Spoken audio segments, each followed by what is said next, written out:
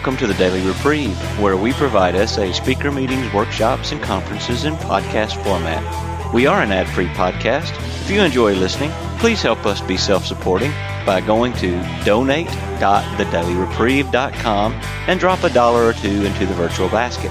Please consider donating monthly by clicking the Donate Monthly button. However, one-time donations are always welcome. Just click the Donate Now button. Now, without further ado, this episode of the Daily Reprieve.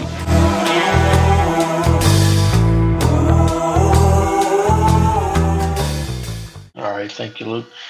As Luke said, I'm a random sexaholic, and just to give just a backstory or a little piece of my story, I came into SA in early March with no intention of getting sober. Had no idea what sexual sobriety was.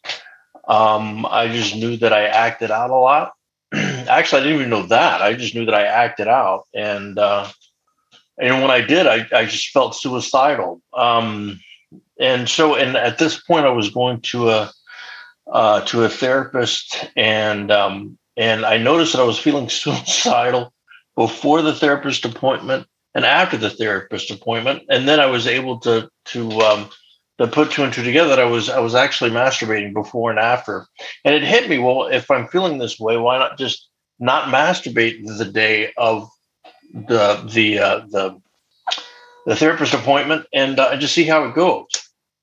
And so I did that. That was on March 1st of 2004. And that was before I even got into SA, like I said. And I had no intention of doing anything else but just trying to stay perhaps alive for that day and going to therapy. And then she gave me a whole essay, questionnaire that, the 40 questions. And I did really well in the 40 questions. And then she gave me the meeting list and suggested I go to the 6:30 a.m. meeting, which I'm grateful to see some faces from that meeting, and so it's kind of comforting to see Neil and Lee and even Gene from Texas, which I've been lucky enough to catch on some meetings in his Zoom meeting in Texas as well. So I feel pretty grounded today. So I appreciate seeing your faces. It's very helpful. But like I said, I came into SA with no intention of getting sober, or just not even thinking about it. I didn't, like I said, I didn't know what it is. I had nothing to gauge it from. And I came in and somebody asked, well, what do you want? And I just wanted to stop.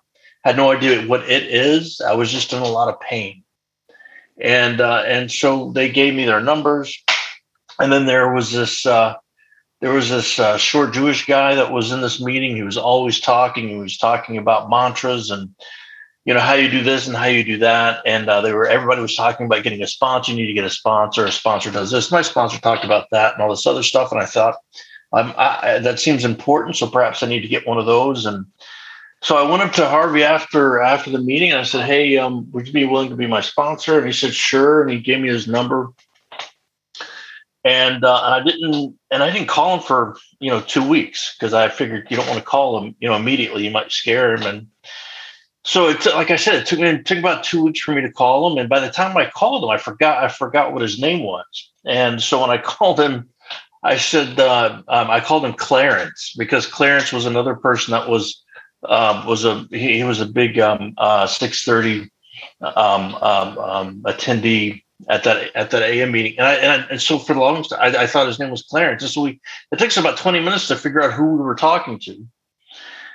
And then once we figure all that out, he started asking me explicitly about my illness and about how it manifested. And I said, it involves women's shoes and cross-dressing. And he started talking about just explicit, just asking very direct questions. And he said, you need to start talking about this at meetings. And I said, well, I can't talk about that stuff because everybody else is talking about having sex with people. And, even if it's, at least people are talking about having sex with things. And, I'm, things that are alive. I'm having sex with objects and stuff, and I'm already doing it wrong. And he said, if you don't talk about it, you're not going to get well. And so from that point on, You guys can't get me to shut up at a meeting. I'll talk at any point at a meeting, thankfully. And so much so that years later, I called my sponsor and said, hey, I'm tired of talking about, fetishes. I'm tired of talking about, being restless, irritable, discontented, this and that and this. And I said, primarily, I'm pretty sure everybody else in the meeting started hearing talking about fetishes and all this stuff. And I said, I know they're tired of them. They're eventually going to throw me out. And I've been doing this thing for 9 years at that point. And he said, Ryan, he said, ain't nobody listening to you, man. Nobody's you just keep showing up and just keep talking. I said, okay, all right. So thankfully, you guys have continued to show me how to stay sober and reasonably happy today. And so today, I have a new sponsor today, and which has been a new journey, and I called him yesterday about something. And what's interesting is that every time I call him, it's the best day ever. I'll say, hey man, how was your day? It's best day ever. Best day ever. And so I don't really believe him, frankly, but it's enough to keep me interested. And much like sobriety, sexual sobriety, I'm thinking if he can be reasonably happy every day, perhaps I got a shot at him, And so anyway, so I called him yesterday, and I had all this. I had life on life's terms going on, and a lot of uncontrollables, which I remember Leah talked about this in a meeting, and I apologize if I butcher it, but he had shared at a meeting once at the 6:30 and said, when I experience something that I can't control, or if I experience something that's under control, I have this craving in me that I have, a craving to control, a craving to be powerful. So when I experience powerlessness, I experience also a craving to be powerful. And so then that was creating a lot of conflict for me yesterday. And so I called my sponsor, and I was like, we're going to do this. My daughter's going to do that. And my daughter has this performance and all this other stuff. And so I had all these things going on. And he said, he reminded me, he said, it sounds like the day is for your daughter and has nothing to do with you or anybody else. And so that reminded me of my simple purpose, and that day yesterday was a purpose was to be loving to my daughter and supportive of my daughter.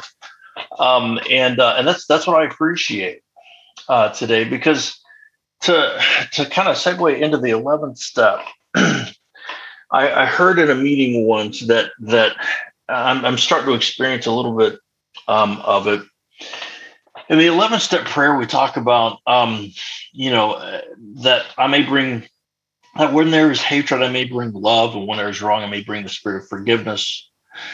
Discord, I may bring harmony, and error, I may bring truth. Where there is doubt, I may bring faith, and despair, hope.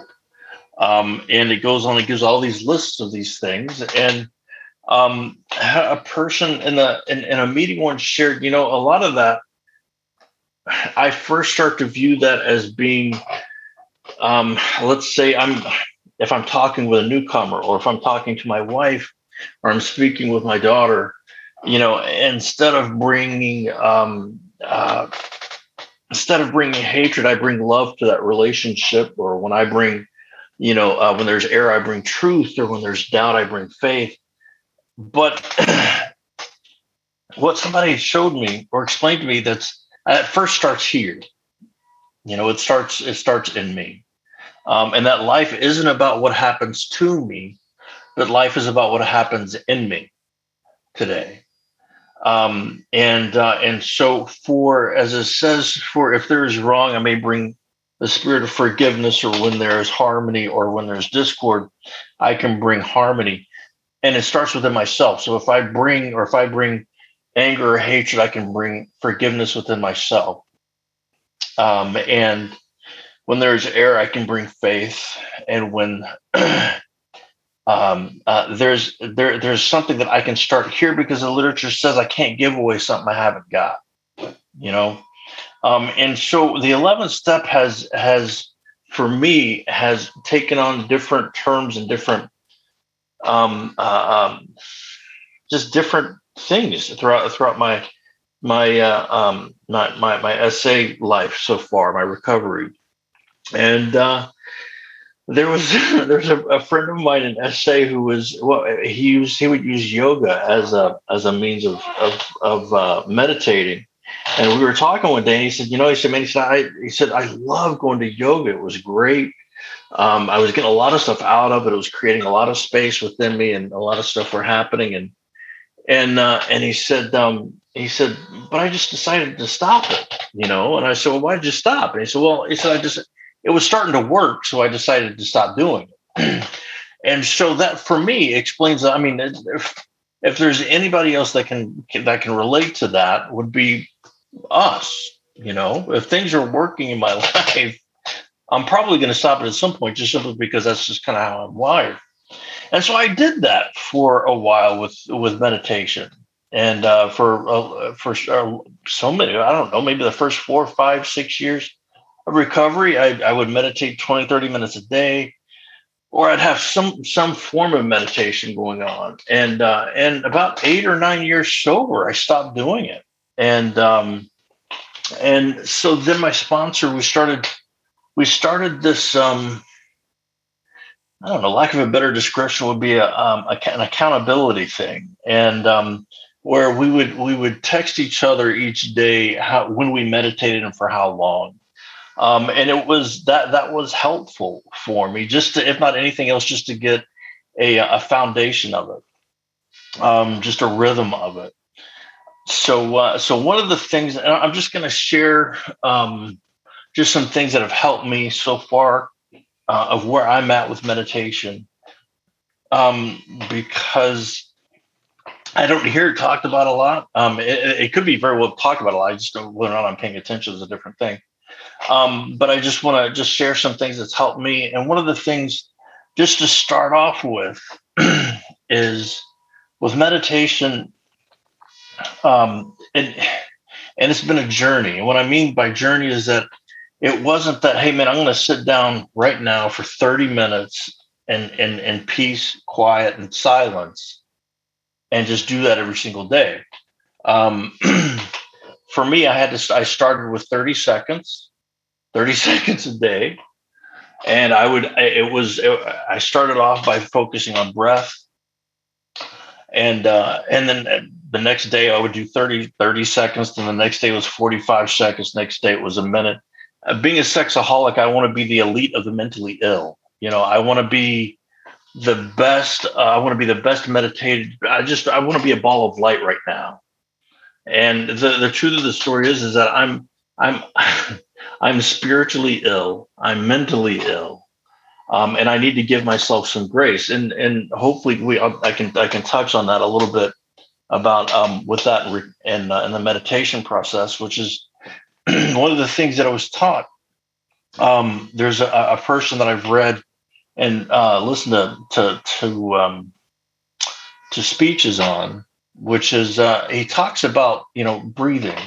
And I know there's a lot of us that have been in recovery, been around these rooms for a long time, and have perhaps your own practices and beliefs on meditation and religion, and so I'm just going to share what works with me and for me. And his thing was, which was cool because we use the same principles in the fellowship, which is whatever it is that we hold on to in recovery, we lose, right? Whatever it is that we hang on to, we lose. And he described it. He said, so let's take our breath for example. When you hold your breath, what's the first thing that you lose? What's the first thing you want? And you take a deep breath and you hold it in. What's the next thing you want? You want that breath back. You want it, right? So as soon as I hold on to that breath, I start getting tight. I start getting, oh my gosh, oh my gosh, oh my gosh. And then he said, then you breathe out. Now that's the process of meditation. Is that the process of meditation is being able to acknowledge that I've gone away. I get tense and I release and I come back. There's no judgment of, oh my gosh, I went away again. I'm a piece of this and I'm not good at that. And I'm horrible at this and I'm horrible at that. It is, okay, I've left and now I'm coming back again. And so today it is that process of being able to accept myself as myself. And it's not, there's no goal of, okay, I'm going to meditate for 30 minutes and have no thought, no feeling, no nothing. I'm just going to be blissful.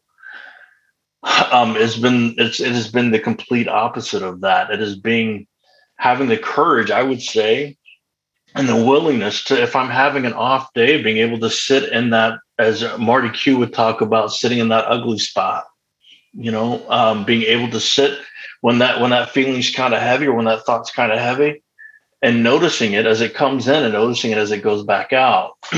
Now, if it's still heavy and I'm sitting there for 5-10 minutes and it's going on and on and on, maybe I can make a phone call. I can lean into the fellowship for stuff like that. But again, it's being able to, as Harvey would say, has talked about, we see it as a river. And I heard Gene once talk about it, which is awesome. They're like birds, just flying above my head, just constantly going above. But it's not smart for me to allow them to build a nest, And so when I'm meditating, it's the same process. It's just acknowledging that the birds are flying by. That's all that the meditation is. And so it's those little bitty tools that allow me to see that. Now, when I'm able to bring that to the table and or participate in that, and which brings it to the other part, because I'm addicted to being there. That's part of my illness. I'm addicted to being there, there being 20 years of sobriety, 40 years of sobriety, $1 million, $1 billion, having this job, having that job, having this piece of music equipment and that. And if I get that, I'll be okay. If I get there, I'll be okay. And what the process of meditation and the participation of meditation has taught me is that this whole thing is about participation. Sobriety is not something I achieve. It is not a place I get to. And serenity, all of this these are not destinations.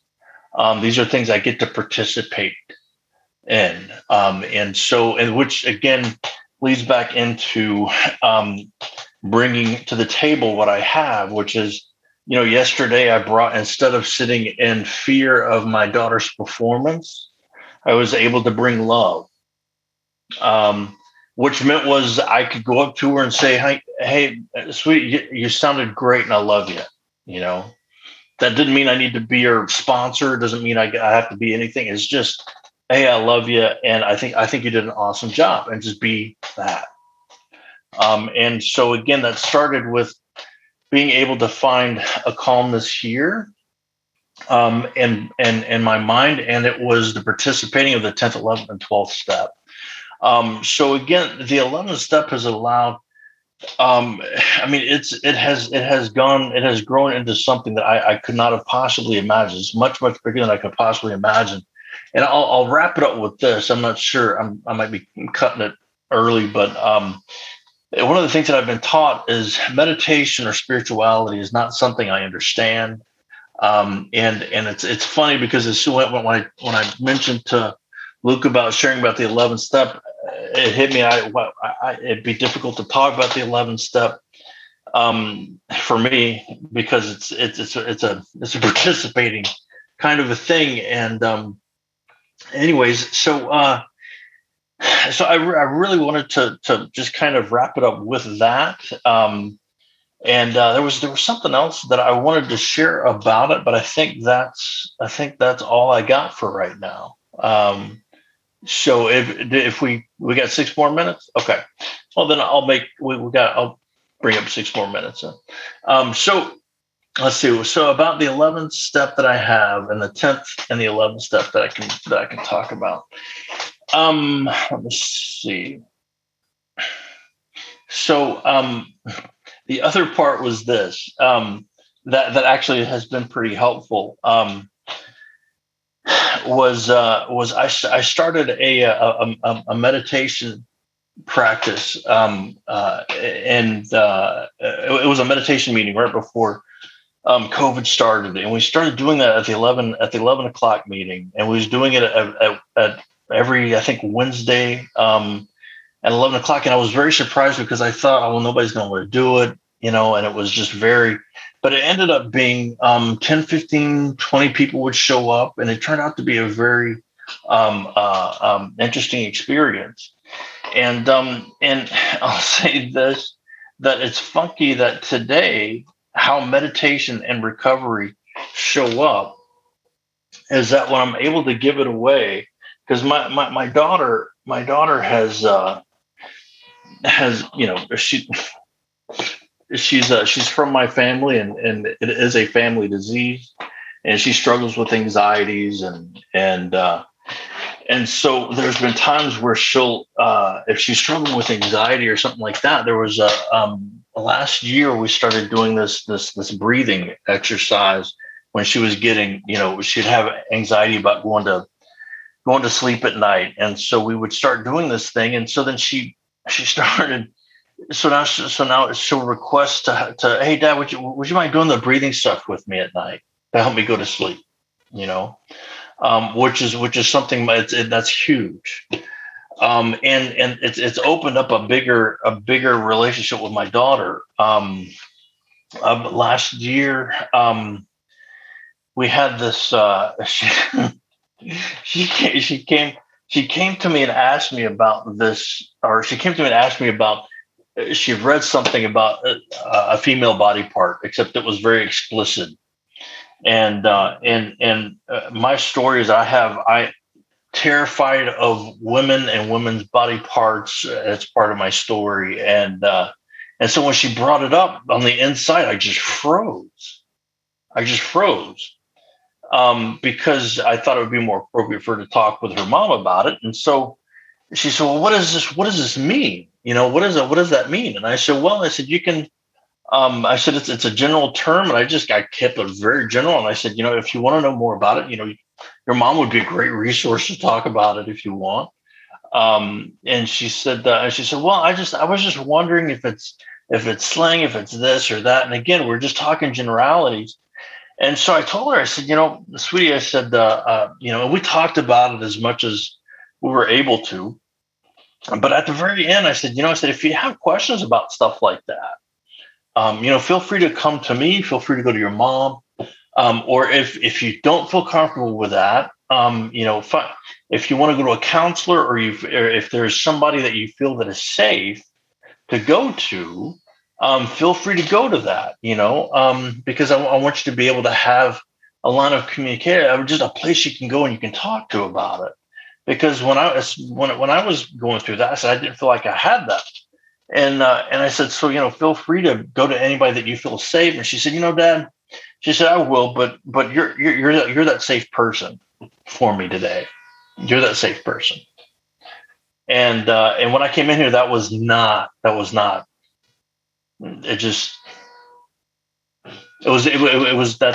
just beyond what I would have thought imaginable for me today. And so, but she's 10 and it goes up and down. She loves me, and then she's crazy like me and others.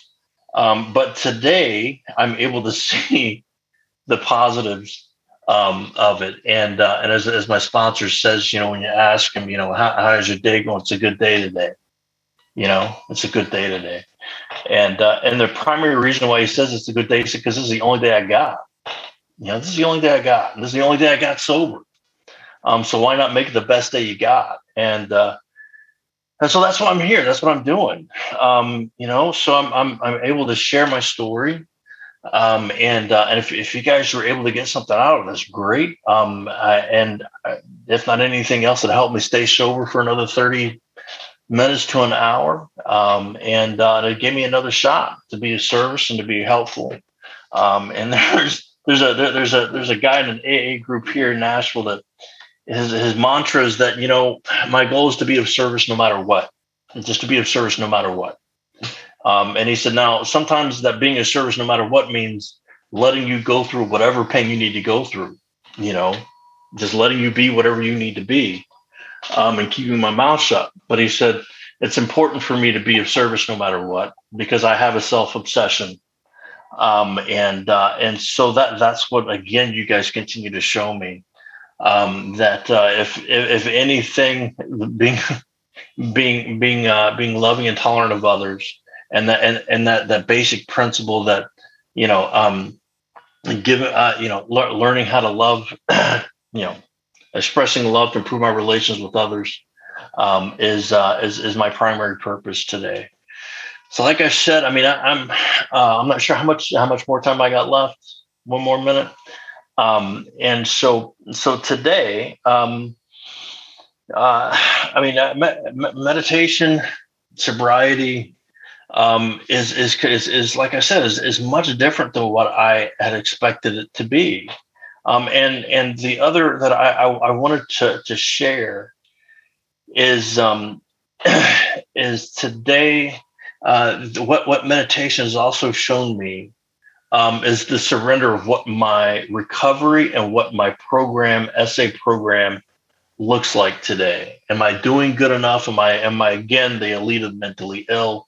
Am I doing bad? Am I doing great? What does my recovery look? And it just allows me to be in recovery, and allows me to be where I am, and allows me to love me where I'm at. Because to go back to the 6th and 7th step, the 6th and 7th step allow me to. It doesn't make me white as snow. The 11th step does not make me white as snow. It does not make me angelic. It does not make me perfect. But what it does is that it gets me in touch with my imperfections. And what it also allows me to do, is which I heard in another fellowship, a woman from Texas had said, it's if I don't like the situation I'm in, it's imperative that I love myself in it. And that's a unique principle for me today, is that I don't have to like the externals, but it's imperative that I love myself and find a way to love myself in it. Because it's that, to me, well, that's one of the biggest miracles, is if you're able to see at a meeting, a sexaholic receive love, is a beautiful thing, because I can't tell how many times somebody or my sponsor would come up after a meeting once and said, "Hey, man, that was a great share. When you shared your story for however long, you said it was really great." I said, "Yeah, but you could have done that. I could have said that and this." And he said, "No, you just say thank you. You just say thank you." And that's how you guys show me to receive love. With no editing, with nothing. It's just thank you. And being able to say I love you, and hey, I love you too, and we go on about our day, and so that's what, again, by just not, or surrendering, I'll say, the judgments of the thoughts, feelings, and beliefs that I have that come up on a daily basis, on a minute basis. By being able to surrender that, I'm able to allow myself to be where I need to be, and allow you to be where you need to be. And so I appreciate Luke allowing me to share. And like I said, it's good to see everybody's face that I haven't seen in a long time. So thanks, Luke. I appreciate it.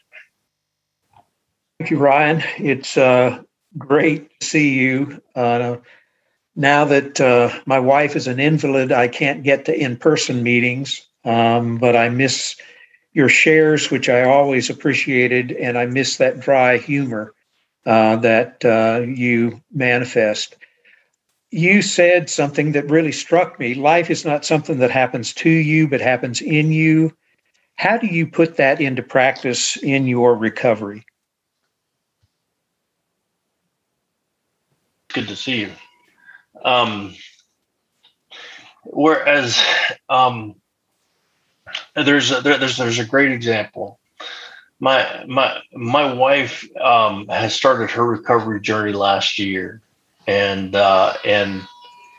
she went to a treatment center, came out, and so she's been struggling with her own journey. And so yesterday she got triggered by some work events. And I don't know about you, but I get into one of my modes of loving, I was taught, was to either fix or run away, as opposed to allowing her to be confused, allowing her to feel what she's needing to feel.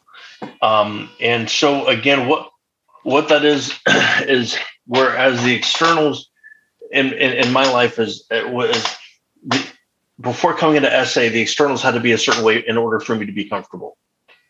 A person had to be healthy, a person, mentally healthy, spiritually, emotionally, had to be a certain way in order for me to be healthy, in order for me to feel safe, essentially. And so what this now has is that when my wife starts to experience her stuff, I'm able to, through the help of the fellowship and the program and the God of my understanding, is to find, as someone said, I'm able to observe it and not absorb it. Because when I'm able to see that life is about what happens in me, is that there's a lot of times where the externals they could be fantastic, and on the inside, I think they're horrible, or vice versa. And a lot of it is, as people have talked about, I have a disease of perception, which is automatically starts here and here. And no matter what, and normally it's not real positive. And so that saying that life isn't what happens to me, it's what happens in me, allows me to start here first. There's a great meeting at I think is it the backroom meeting? A backroom meeting, and as you walk out, they have this little sign that says it's not them. That's all it says. It's not them. And I think that is fantastic, because it just reminds me that it starts here. So I hope that helps. Yeah. Thanks, Ryan. Cool. Thanks, Dale. It's good to see you.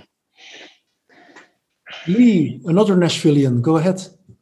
I think Frederico may have been ahead of me. Does he still want to ask a question? Well, I'll go ahead. Ryan, it's certainly great to see you. I remember things well. And I didn't think we'd meet up again in Barcelona, but it's good to see you. I remember all of your sharings, and you may or may not remember that cross-dressing and fear of women was a big deal for me. And when I lusted after a woman, I was more likely to be lusting after the clothes she was wearing rather than the woman herself. Very strange. And, I was glad to have a fellow traveler along that when you were at the meeting. We also shared the Harvey Asher experience. I asked him to be my sponsor and didn't call him for 3 months. And he said, "Are you ever going to call me?" And I said, "I haven't felt that bad yet." But we got there, and that was good. The last thing is that I'm terrible at this Buddhist type meditation practice. I've tried, and it's very hard for me. But when I can, it's usually in nature.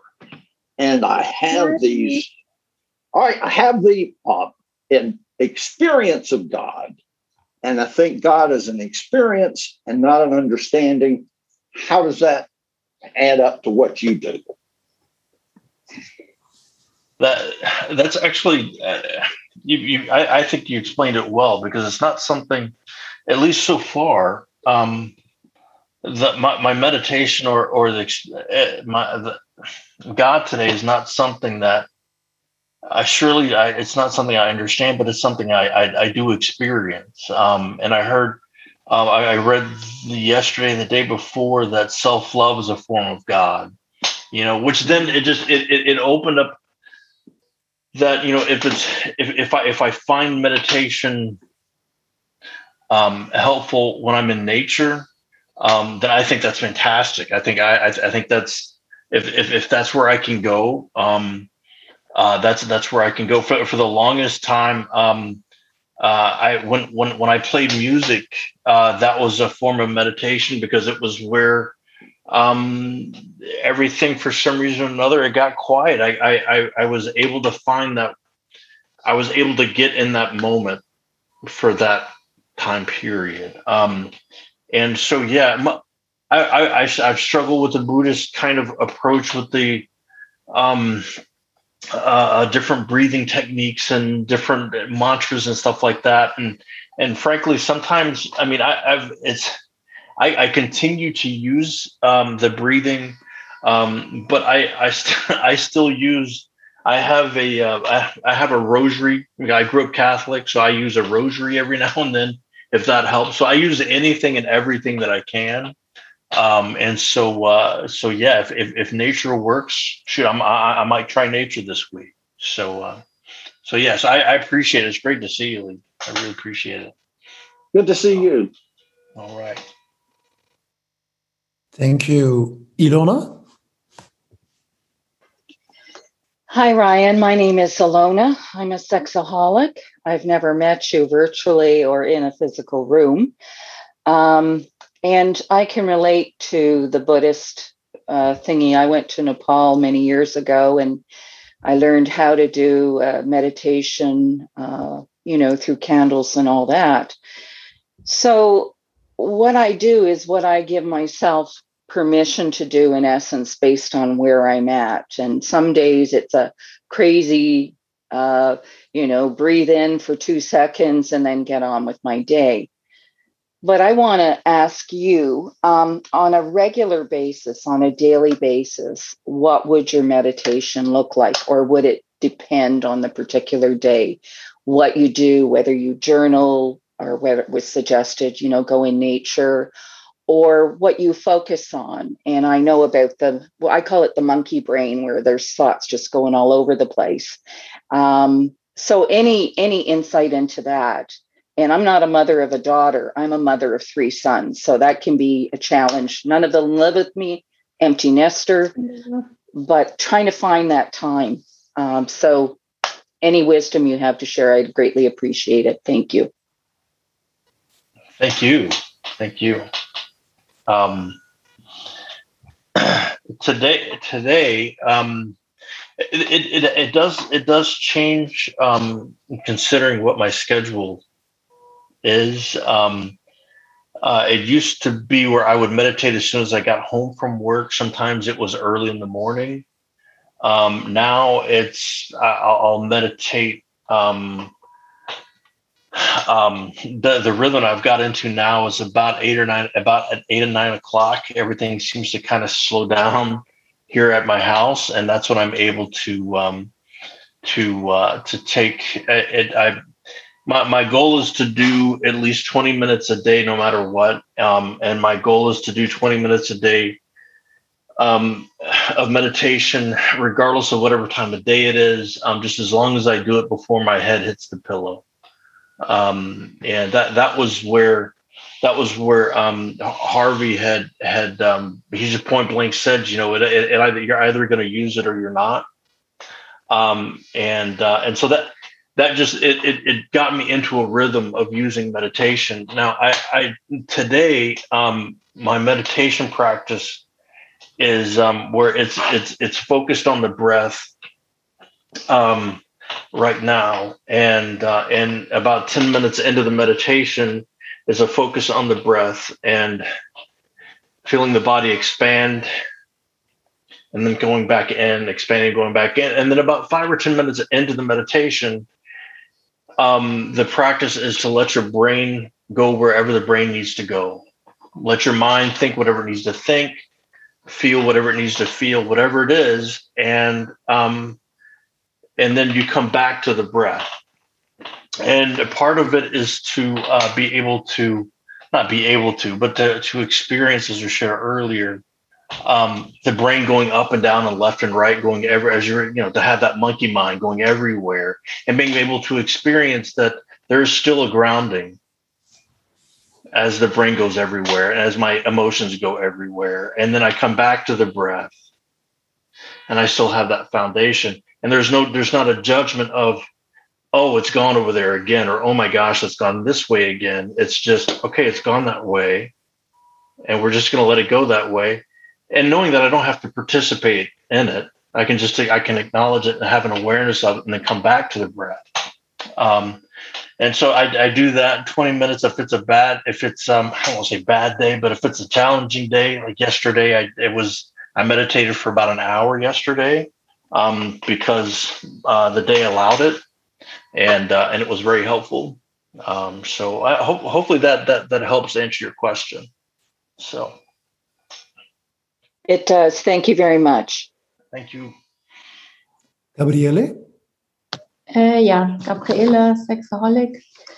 I want to share something and hear your opinion on it, although I'm doing it anyway, but I would like to know what you think about it. I get in a centered mode when I do sports outside, bicycle riding, swimming, or if possible, sometimes jogging. And I get into, or especially when I walk in the nature, I often talk to myself or talk to God or whatever. And then I come into a mode where I get centered and quiet. And I don't do any of these meditation techniques on a regular basis. Yeah, I don't know. I just would like to know your opinion on coming to this mode with sports. Thank you. Thanks, Gabriella. If you guys are familiar with the JoJo and Charlie tapes from AA, and I don't remember much of when they talked about the 11th step, but one thing I did remember, one of them sharing about the 11th step, and he said the 11th step could be something as simple as me doing something else. You know, if I get worked up about something that's going on at my house, something get worked up at work, perhaps I need to go take a walk in nature. Perhaps I can go, run for a couple of miles or do something that's something else other than what my brain, what my thoughts, feelings, and beliefs are participating in. And again, it's I mean, my experience is that it has been broad. I mean, like I mentioned before, I've used playing music as a means of meditation. There was a guy here in Nashville used to say, when he makes a phone call, that's a prayer, that's an action. Some people can say that's a meditation. And so I think that the one thing that has been helpful for me is not necessarily turning that meditation into a religion, if that makes sense. Making sure that, oh my gosh, I need to, if I meditate, I need to meditate this one certain way, or I need to generate this when I meditate, and it's just, if me taking a jog or me doing whatever it is that gives me, some sort of, I'll say allowance to be in the moment. I think it's helpful. For me, I would support that, and I've tried that, and that's worked for me too. Yeah, thank you. Mm-hmm. Federico, your turn. Thank you, Luke, and thank you, Ryan. Thank you very much for your share. I really wanted to say thanks actually for sharing some of the specifics and your experience in meditation, because it's such an intimate thing, and like you're sharing, there are so many different ways of going about it. But often I find that I struggle to hear, the specifics of, how people are working the 11th step. I hear a lot about prayer. I hear very little about meditation, which isn't just generalities. So I really appreciated all the stuff you've said. And I certainly went into that for several years, the whole turning meditation into a religion or turning it into a tick box type approach. I got very stuck and hung up on a self-centered approach to meditation. It was all about my relaxation, my calming down, my feeling centered, me. So meditation became a very self-centered thing instead of a way of just getting back in touch, and connecting, growing in conscious contact with my higher power, which is kind of what the step points me to. So I really appreciate what you said about the flexibility, because that was a big part of it for me. Thank you. Thank you. Thank you. I'm going to read a question that I got from Nuran in Egypt. She doesn't have privacy, but she has the following question. I'm always struggling with being overwhelmed with feelings to the extent that it hinders me or literally freezes me from taking any actual action. For example, right now, I was sitting, trying to study before the meeting, and feelings that I can't do that on my own. And I need a dependent relationship to be able to function and study. So the question is how to not let these feelings overwhelm me or actually hinder me to function in life.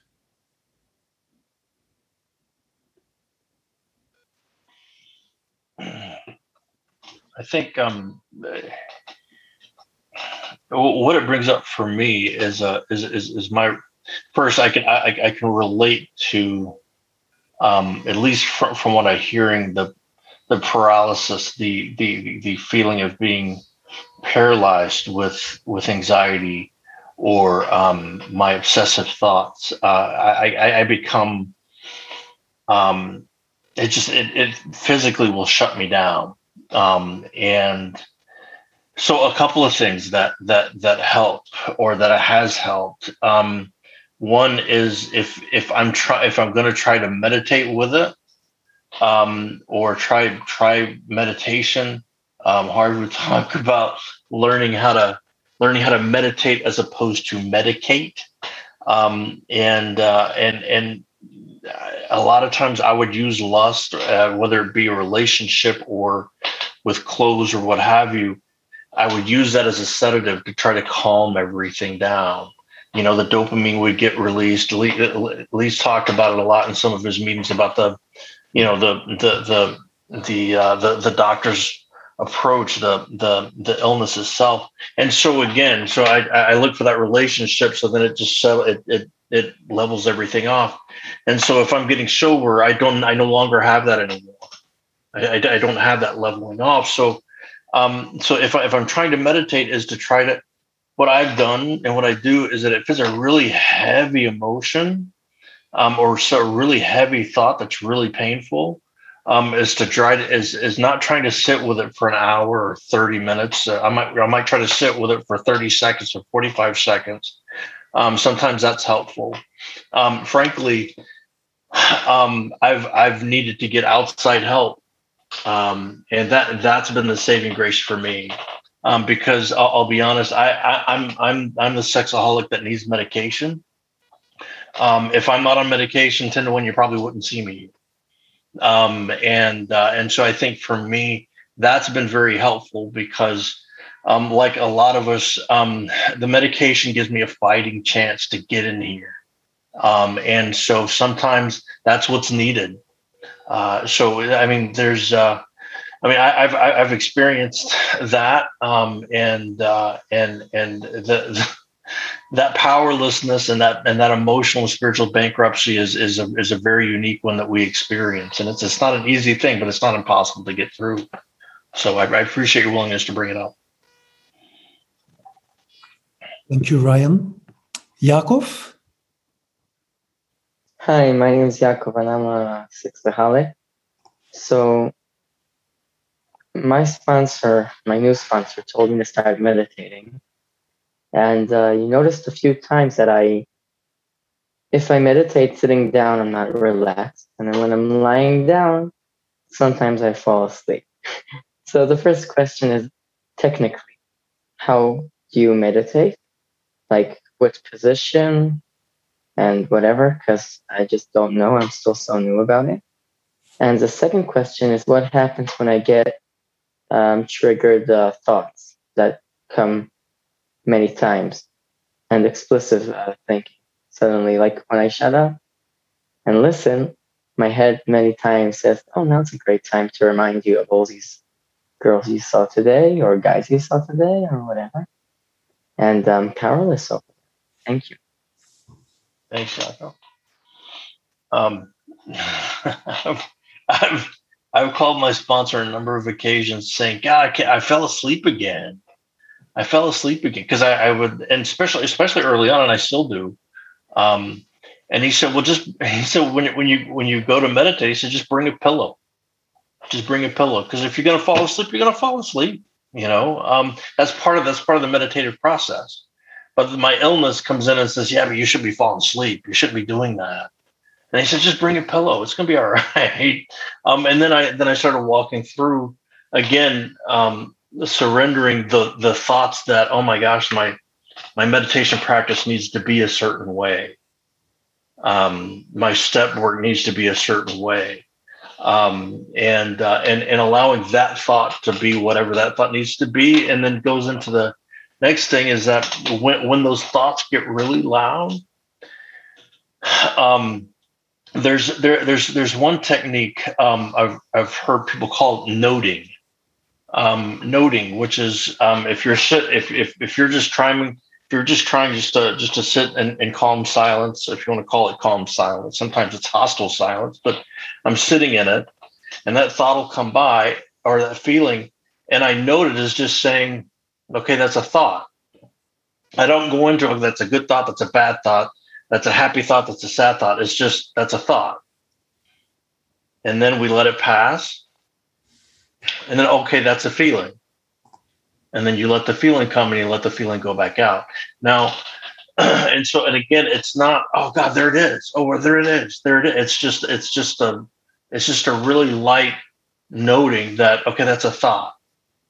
And if the thoughts are, if you noticed, I've noticed that sometimes if it's a trigger, if it's lust and it's the same image, it's the same person that continues to come around and come around and come around and come around, then that's something that I've stopped my meditation, and I've made a phone call and say, hey, look, this is what's going on. I'm trying to meditate, but this person continues to come around.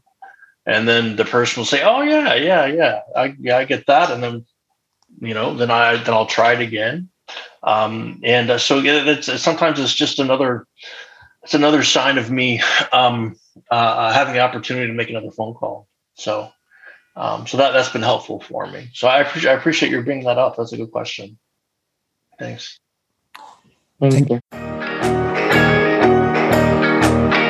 I would like to thank you for listening to this episode of the Daily Reprieve, the best source for experience, strength, and hope for SA members. Please subscribe to this podcast to be alerted of new episodes. Please show your support by donating to the Daily Reprieve by going to donate.thedailyreprieve.com and choosing either monthly donations or a one-time donation by clicking Donate Now. Thank you for listening, and stay tuned for the next episode of The Daily Reprieve.